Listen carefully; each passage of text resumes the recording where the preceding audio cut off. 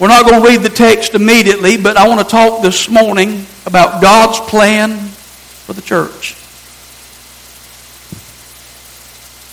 And the best way I know to talk about God's plan for the church today is to go back to the early church and see what God did then. You see, if I were to ask the question this morning, what do you think God intended for the church? There would be a lot of different answers. If I were to ask you what you think God envisioned for the church, there would be a lot of different responses to that question. Some might say that you need different programs. You got to reach different people, so you got to have different ministries so that you can reach all kinds of age groups. That's a good response. Some might say, well, you need singing and you need worship and you need contemporary music so that you can keep up with the age and keep up with trying to reach this young culture. Let me just say something. I get tired of people trying to say that the church has to stay relevant. Because that is a big word in our society today, that somehow the church has to stay relevant so you can reach people. But let me just say this, the preaching of the cross and the preaching of the gospel is foolishness to those who are perishing. It's foolishness to them that are lost. Isn't that what Paul said? And yet we're trying to be relevant. Why? Do you think the early church was trying to be relevant? No. They were trying to be biblical and led by the Spirit and obedient to God. And I believe that still works. Amen? Some people might say, well, Pastor, we need the latest technology to keep up with the times in which we're living. And listen, I have nothing wrong with TVs. I have nothing wrong with putting Scripture up here. But I said this one Wednesday night, I don't need this. But let me also say this. Having this up here sometimes has made us lazy, and we don't bring Bibles to church anymore because the preacher's going to put the Scripture up here and he's going to give us a handout with everything on it, and so I don't need a Bible anymore. Amen? Let me say to you, even though we have screens and you get outlines, still bring a Bible to church. Because let me say, well, what if I misprint something? I want you to have a Bible so that you can see it for yourself. So all of those things, they're great answers. They're great responses. And I don't think there's anything wrong with those things. But can I tell you what I believe God planned and what God intended for the church? We find it in Acts chapter 2, beginning at verse 42 through verse 47. So let's look at it. It's on the screen. It's on your handout. If you want to read from your copy of the Word of God, you can. But let's look at it. I'm going to read from the New International Version this morning. It says, they devoted themselves to the apostles' teaching and to fellowship, to the breaking of bread and to prayer. Everyone was filled with awe at the many wonders and signs performed by the apostles. All the believers were together and had everything in common. They sold property and possessions to give to anyone who had need. Every day they continued to meet together in the temple courts. They broke bread in their homes and ate together with glad and sincere hearts, praising God and enjoying the favor of all the people. And the Lord added to their number daily those who were being saved. In this text, we see 7 characteristics that I believe make a great church and make a church great. These 7 characteristics are God's plan for the church. And this morning, as we look at these characteristics, it's my desire that Jefferson Church of God be this kind of church. And so this is my vision casting sermon for the year. This is what I want our church to be. So let's look at what the church needs to be. Number 1, we see that it was a scriptural church. It was a scriptural church. You'll notice in verse 42 that they were devoted to the apostles' teaching. They were devoted to the apostles' teaching. In other words, they were devoted to the truth of God's Word. The early church built their lives around the teaching of God's Word. They were going to look at Scripture, listen to Scripture, learn from it, and they were going to live by it. They were going to do life by the book.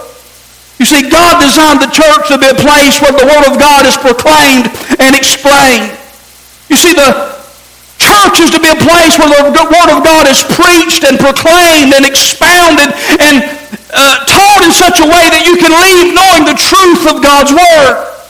And so a commitment to the truth of God's Word is foundational to the growth and spiritual health of every church. But you look around today at the modern church and you have very little biblical preaching take place. You have churches today that are trying to be relevant and trying to be hip and trying to keep up with the times, and they'll put props on the screen and they'll preach about a prop and do very little preaching from the Bible.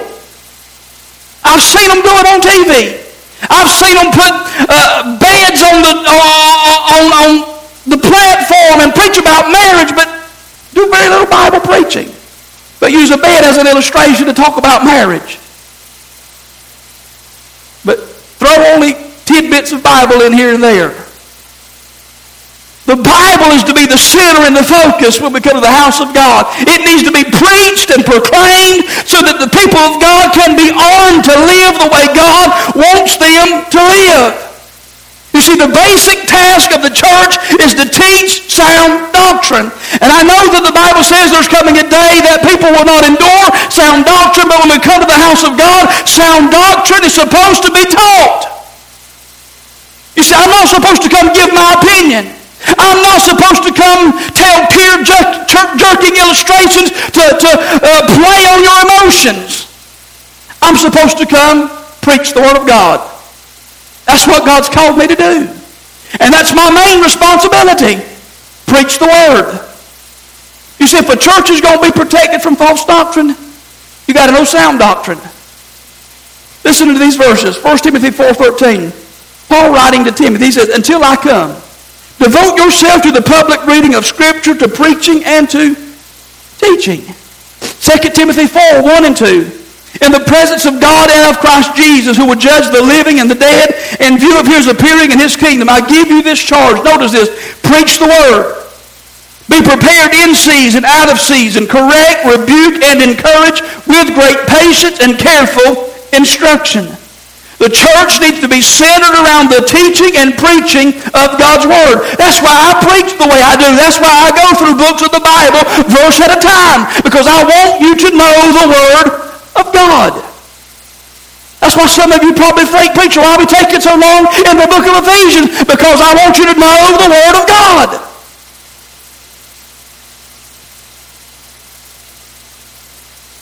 I mean, why does it matter if I preach a verse each week or several verses each week? I've got another Sunday, Lord willing. So I'll come back and I'll preach another one. You understand that God's called me to preach and I've got to preach something every week. And it's not always easy to come up with something to preach. And so if I preach a verse this week, Paul, it's a lot easier just to say, well, it's another verse that follows in line with it. I'll pick up right there and keep on preaching. And then you get the flow of the book. You get to understand it. And we don't rip things out of context. Because if I rip things out of context, I can make this say whatever I want it to say. And that's what so many do. I want us to be a church that's committed to the Word of God. Because the church can't operate on truth that isn't taught. And you as believers can't function on principles that you haven't learned. We need to be a church that is scriptural. But secondly, I want us to be a fellowshipping church. That's what we see in the early church.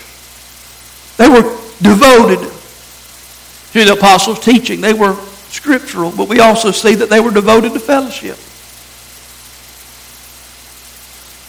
It says they broke bread. The basic meaning of fellowship is this. It means partnership, association. It refers to close relationship. It refers to sharing. The word implies intimacy, singleness of purpose, trust of one another, sharing of material goods, and harmony rather than hostility. You see, the early church was more than a congregation. They were a community. You see, their closest relationships, their closest friendships were those inside the church. You see, we were created for community. We were created for relationships. We were created to having people in our lives. If you go back to the book of Genesis, you'll see that God created everything and He said that it was good, but then He looked at Adam and He said, it's not good for man to be alone. Why? Because we need people. We need relationships. We need community. We need fellowship. And so the church is to be a place for believers to gather together and fellowship one with another. You see, God never intended for believers to isolate themselves and cut themselves off from other believers. You see, when you and I believed in Jesus, we became a part of His family. You see, when you believed, you now belong. You understand that? And there's no such thing as a Lone Ranger Christian. There's no such thing as the church singular. You're not the church by yourself. The church is always plural. We're the church together. And so when you cut yourself off from the church and don't attend the local body when we gather together, you're not the church. We're only the church when we are together. You find it in the Word of God that they're always together. That's the church. It's not a building. It's not an organization. It's not a club. It's not an institution. The church is the people of God coming together. It's the body of Christ. It's a family, and family spends time together. Amen? And so let me say it to you this way. Church is not a place you go. It's a family where you belong. That's how we need to see Sunday mornings, Wednesday nights. I'm not going somewhere. I'm going to a place where I belong. I'm going to see family. Church is to be a place where the believers are committed to one another. You pray for one another. You encourage one another. You fellowship with one another. You meet together regularly. But most of all, you love one another. And so for a Christian to fail to participate in the life of the local church when it gathers, it's inexcusable. In fact, for those who cut themselves off and isolate themselves from gathering together when the church body gathers, you're being disobedient to Scripture. I believe that when the local body gathers and you choose not to gather with that body, you're being disobedient to what Scripture teaches and commands. Hebrews chapter 10, verse 24 and 25. Let us consider how we may spur one another on toward love and good deeds, not giving up meeting together as some are in the habit of doing, but encouraging one another, and all the more, notice that, all the more as you see the day approaching. Does he say meet together less? Sound like he says meet together more, doesn't he? But we're living in a day where everybody's trying to meet together less and spend less time together. But he says, don't give up meeting together. But he says, actually, encourage one another and all the more. We're to be encouraging each other and meeting together, especially now we know that Jesus is coming. It's getting closer. Why? Because we'll get discouraged.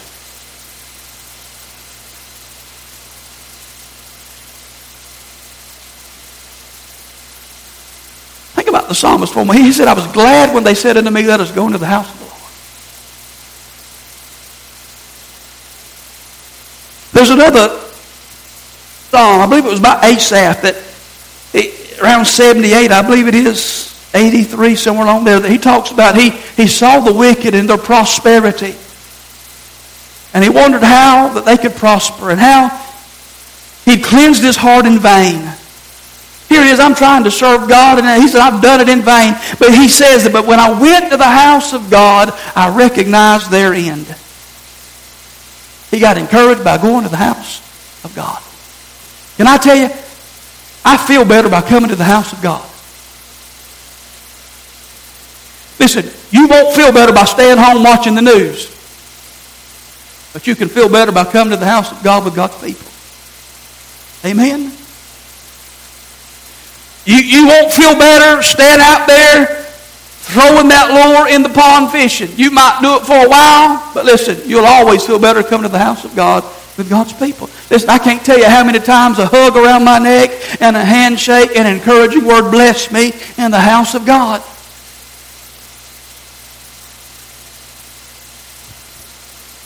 Fellowship is our responsibility to spur each other on to holiness, faithfulness, love, and good work. But guess what? If we don't meet together, we can't fellowship. That just makes sense, doesn't it? If we isolate ourselves, cut ourselves off, we can't fellowship. It can't take place.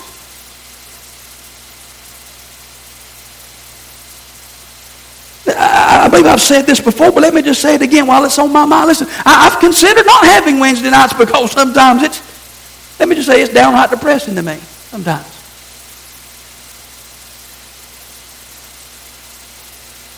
When I've prepared and come in here and there's 3 people here, 4 people here, listen, it's kind of depressing sometimes. And I get up here and do the best I can to teach and preach.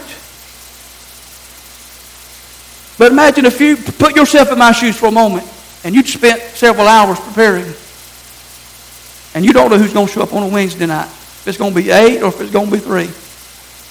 And you walked in here hoping somebody comes. Because that's, let me just say, being transparent as I can, because some Wednesday nights, that's how it feels, hoping somebody comes.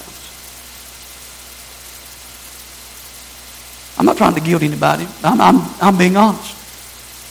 But I walk in here hoping somebody shows up. Because I can't just walk over here at 7 p.m. and hit the thermostat and cool it or heat it. It takes a couple hours to make sure this is ready for people to come. And if nobody comes, then we've ran this here for hours and got an electric bill that's got to be paid. That's money that could be saved if we don't have to do that, right?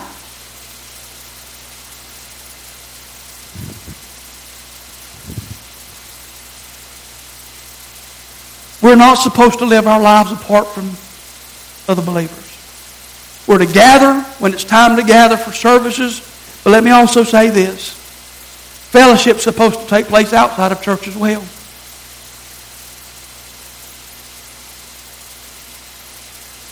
And again, this is one of those things that let me open up my heart to you. I'm not used to standing at the back door shaking hands and everybody going home and me not seeing you again for a week. I'm used to going to people's homes, eating meals, or going out to dinner, or seeing people throughout the week. As far as just getting together, playing golf with people. That's how I grew up. That's how I've done things.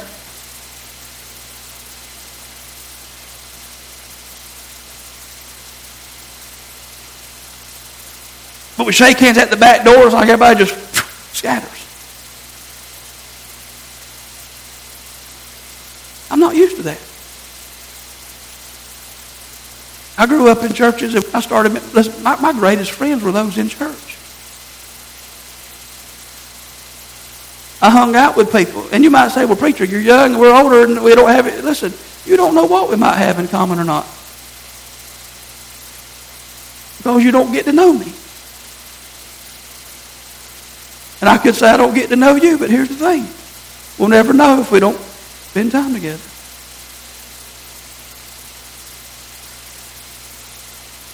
We'll never know if we don't sit down and just eat a meal. And I'm not talking about a homecoming meal. I'm talking about going to a McDonald's or a Burger King or sit down at a Sunday dinner at our table or your table and just eating and talking. That's fellowship. And you might say, well, you can't prove that from Scripture. Look at verse 46. Every day they continued to meet together in temple court. Those says they broke bread in their homes and ate together with glad and sincere hearts.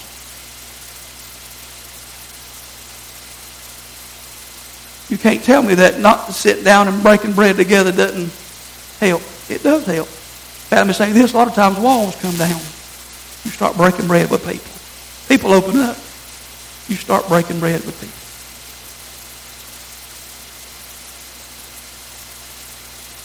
I know what it's like to play golf with people, and listen, they'll start talking about anything. You get them on a golf course sometimes. Ain't that right, Brother Tommy? People begin to tell you, hey, I've got this going on in my life, and it becomes an opportunity. Relationships get built. But you got to work on those things. And I want to say to us as a church, this is something we got to work on.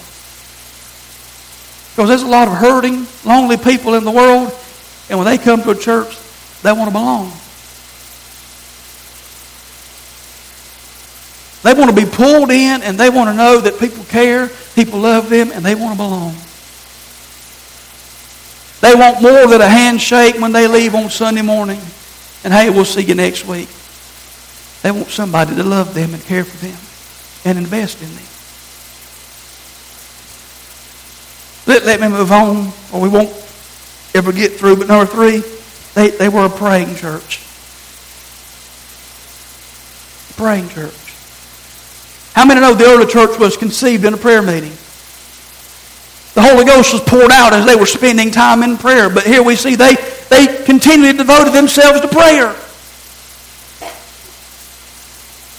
They devoted themselves to prayer. Now here, the prayer in view, it's not just individual praying, but corporate praying. They got together and they prayed.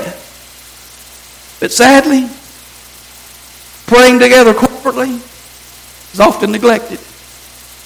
You can have a program, you can have singings, and you can have all kinds of entertainment, and you can get great crowds to come to church but call a prayer meeting. And only the faithful few will show up.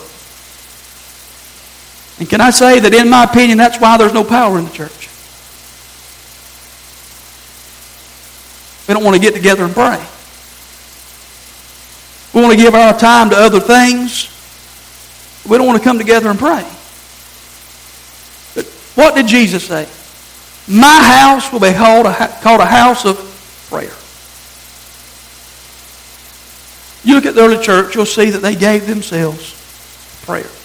Let me read these verses real quick. Acts 3:1. One day Peter and John were going up to the temple at the time of prayer. Acts 4:23-24. On their release, Peter and John went back to their own people and reported all that the chief priests and the elders had said to them. When they heard this, they raised their voices together in prayer to God. Acts 4:31. After they, prayed. Acts 12:5.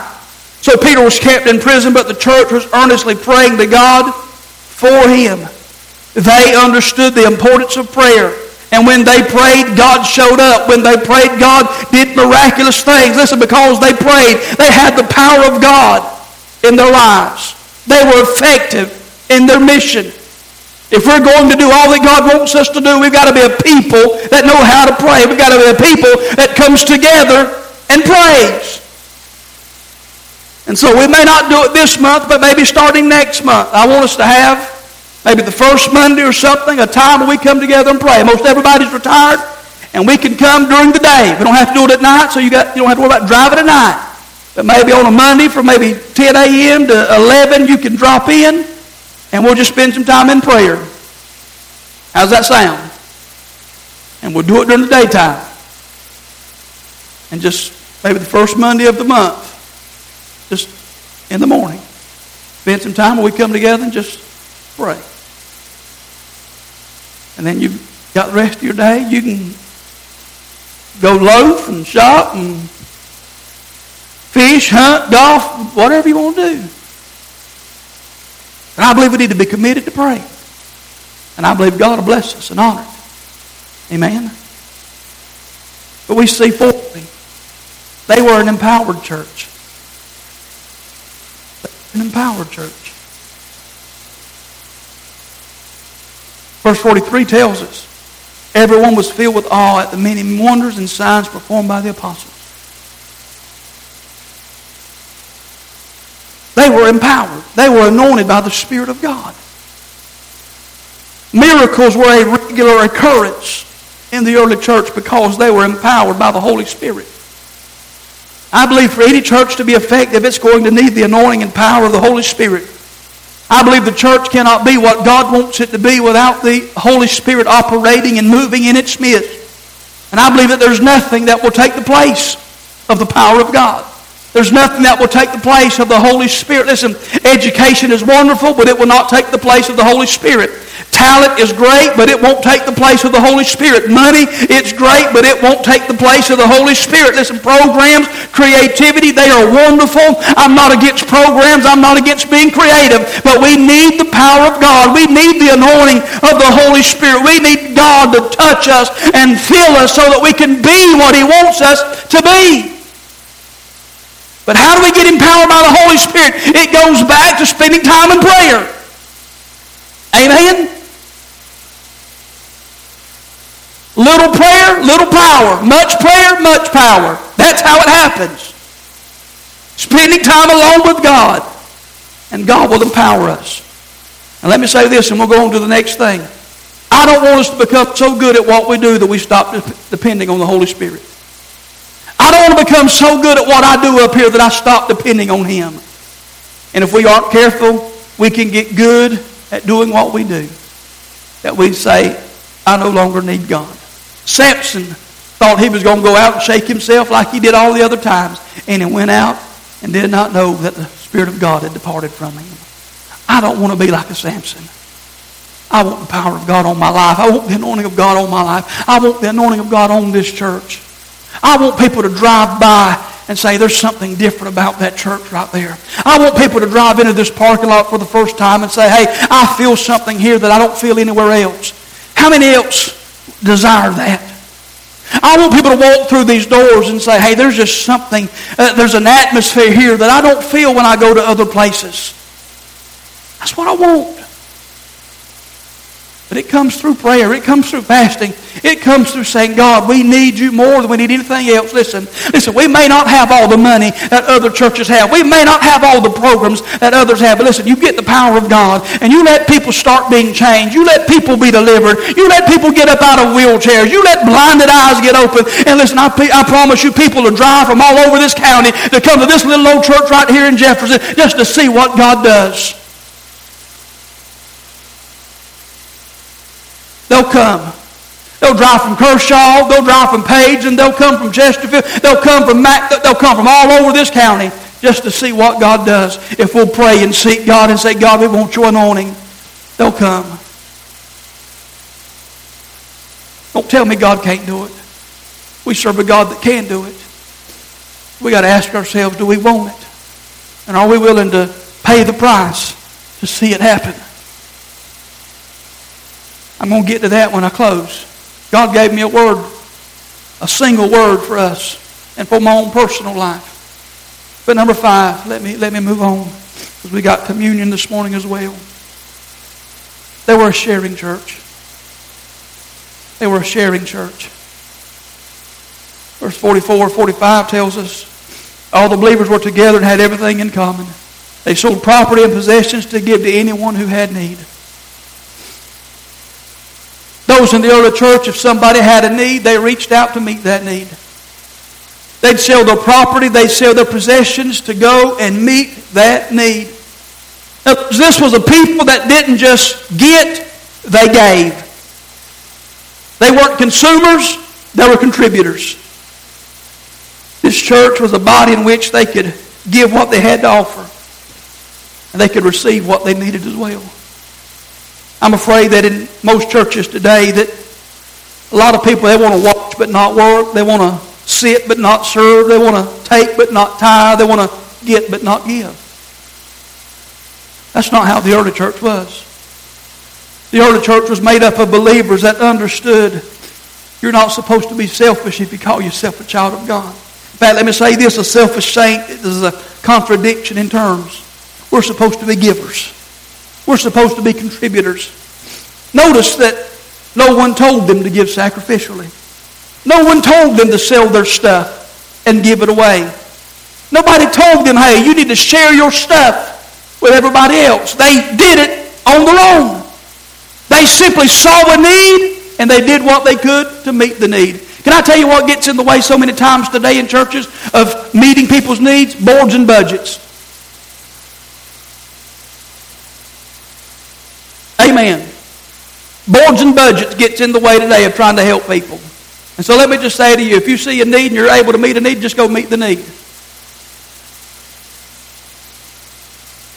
Because boards and budgets gets in the way. Because in churches, let's vote on it. If you can do it, just go do it. Now let me say something. If you say, preacher, I got to give it to the church because I want to get it noted on my giving so I can get help at the end of the year on my taxes, well, you're giving for the wrong reason. You're better off not giving anyways. Right? But if you're able to help somebody, just go help them. That's what these did. They just sold what they had and just gave it and helped people. They were a sharing church. And I know for us that's hard to understand. We think, why should I give my hard-earned money? Why should I sell my stuff? And I'm not saying go sell your stuff. I'm not talking about communism. But they were giving. They were blessing people, helping people. But can I tell you why they tried to help people? They valued people over possessions. People were important to them. And I would say to us that if people become more important to us than our stuff, we'll learn how to be generous. We'll learn how to be givers and not takers when people become more important than our stuff. In fact, let me say this. We probably all got some stuff that we thought we wanted and needed, and it's sitting in a closet collecting dust somewhere that we could probably sell and give that money to a good cause or to somebody in need, couldn't we? I'll put both hands up. I probably got a closet full of stuff, not just one thing, but probably multiple things I could get rid of. Clothes we don't wear, shoes we don't wear, that we could bless people with. Number 6, they were a joyful church. They were a joyful church. Verse 46 and 47, every day they continued to meet together in the temple courts. They broke bread in their homes and ate together with glad and sincere hearts, praising God and enjoying the favor of all the people. Notice they ate together with glad hearts, and they were praising God. That word glad means joyful. They were eating together and they were joyful. They liked being around each other. And it says they were praising God. It shouldn't surprise us that when people are unified and anointed and empowered and sharing, that they'd be joyful. It shouldn't surprise us, should it? That when you get people that come together and they're sharing and the Spirit of God's moving, that there'd be joy. And they were worshiping God. They rejoiced over what God did in their midst. They worshiped Him, exalted Him. They praised His attributes and His works. I believe the church ought to be a joyful place. I believe the church ought to be a worshiping place. I believe as we come to the house of God, He ought to be exalted and magnified. And I believe if we'll come here and we'll worship Him and exalt Him, the atmosphere in this place will change. And I believe you'll feel better when you leave. I believe you'll get out of the service what you put into it. Let me move on. Number 7. They were a growing church. They were a growing church.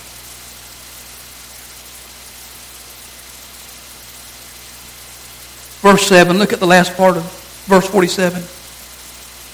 And the Lord added to their number daily those who were being saved. They were effective at reaching people. They were witnesses, and God added to their number daily those that were being saved. As people around them watched their conduct, watched their behavior, God added to the church. God multiplied the church. In fact, you'll notice here the first part of this verse, they were praising God, and it says they had the favor of all the people. Now we know persecution comes later on, but they had the favor of all the people. I believe that when the church is what God intends it to be, God will give you favor with the people. But they were a growing church. They were making a difference. They were having an impact. Somehow, as people watched this church, they were being drawn and attracted to this church. Listen, I'd like to be a church like this where people are drawn and attracted to the church. Their very existence was a testimony of the gospel. Now think about it. They didn't have all the things we have. They didn't have a building. They didn't have a budget. They didn't have land. They didn't have money. But every day, we don't know if it was one soul or multiple souls, but every day somebody was being saved. Somebody was being added to the church. Listen, it wasn't magic. It wasn't coincidence. So how did it happen?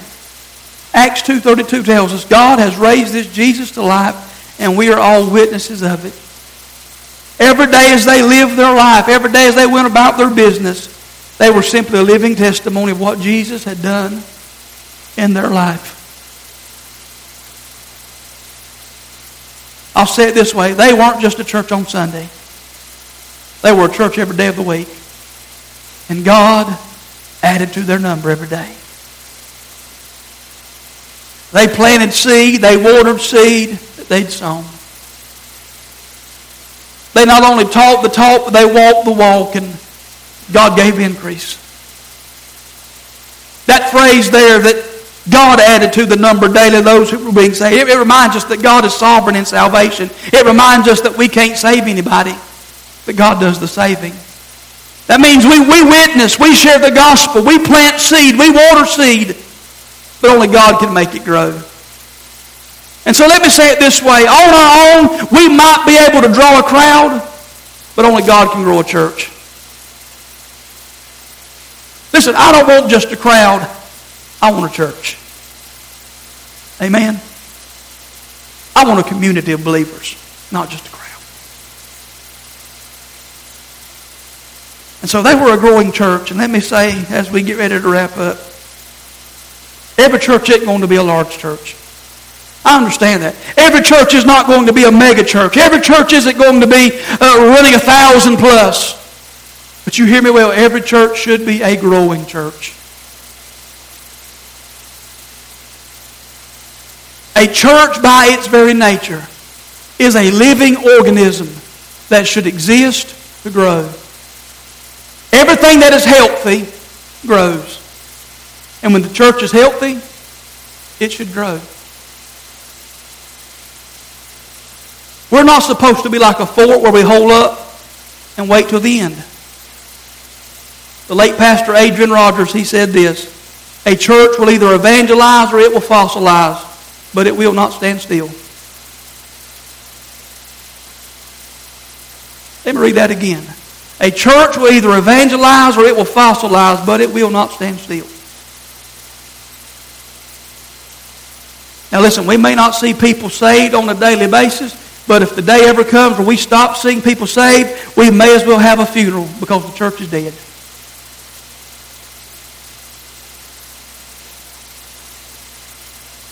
We can't say amen, let's say oh me. But if we stop seeing people saved and we stop seeing people added to the church, let's go ahead and have a funeral, let's pull the plug and call it dead.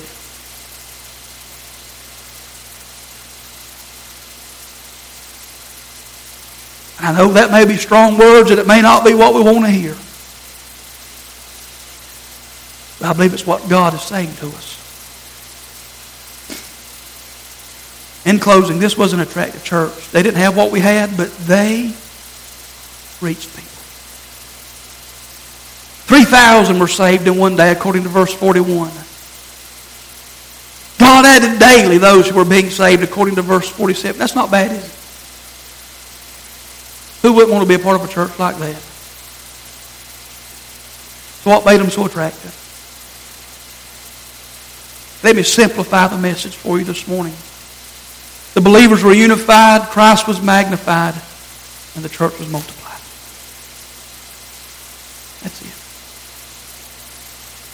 And what happened in the book of Acts, it's not unique. That's God's plan for the church. And so I'll say to us today, we don't need new methods. We don't need a new model. We simply need a new appreciation and application of the original model.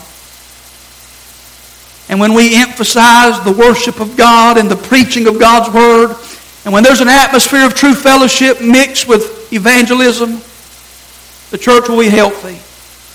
And a healthy church will attract people to Jesus. That's my desire for this church in 2020. And I believe we can see God do it. Amen. But let me give you this word for 2020, this word that God put in my heart for our church and for my own personal life. And it's one simple word, and it's the word intentional. Do you realize none of this takes place? Now, the growing part, that's God. But the witnessing part, the praying part, the fellowshipping part, the being generous, all of that, you realize none of that takes place unless we are intentional. You know what intentional means? It means it's done on purpose. We can't be a praying church unless we do it on purpose. We can't be a generous church unless we do it on purpose. Can't be a fellowshipping church unless we do it on purpose. Everything we do this year, I want us to do it on purpose. I want us to be intentional in 2020. Because nothing happens by accident. You do it intentionally. I want us to be a church that is intentional. And that's the focus of my life this year. I want to be intentional with my life. Because if I'm going to change, if I'm going to be different in 2021, should the Lord tarry, it's going to have to be by intention. Reading my Bible, praying, seeking God. It's going to have to be intentional. Same with you. It has to be intentional. Amen? And so that's our focus this year. That's our word as a church. Maybe you won't adopt that word for your life this year, but I want us to be intentional. So that we see God do what He wants to do in our midst. I want you to stand with me.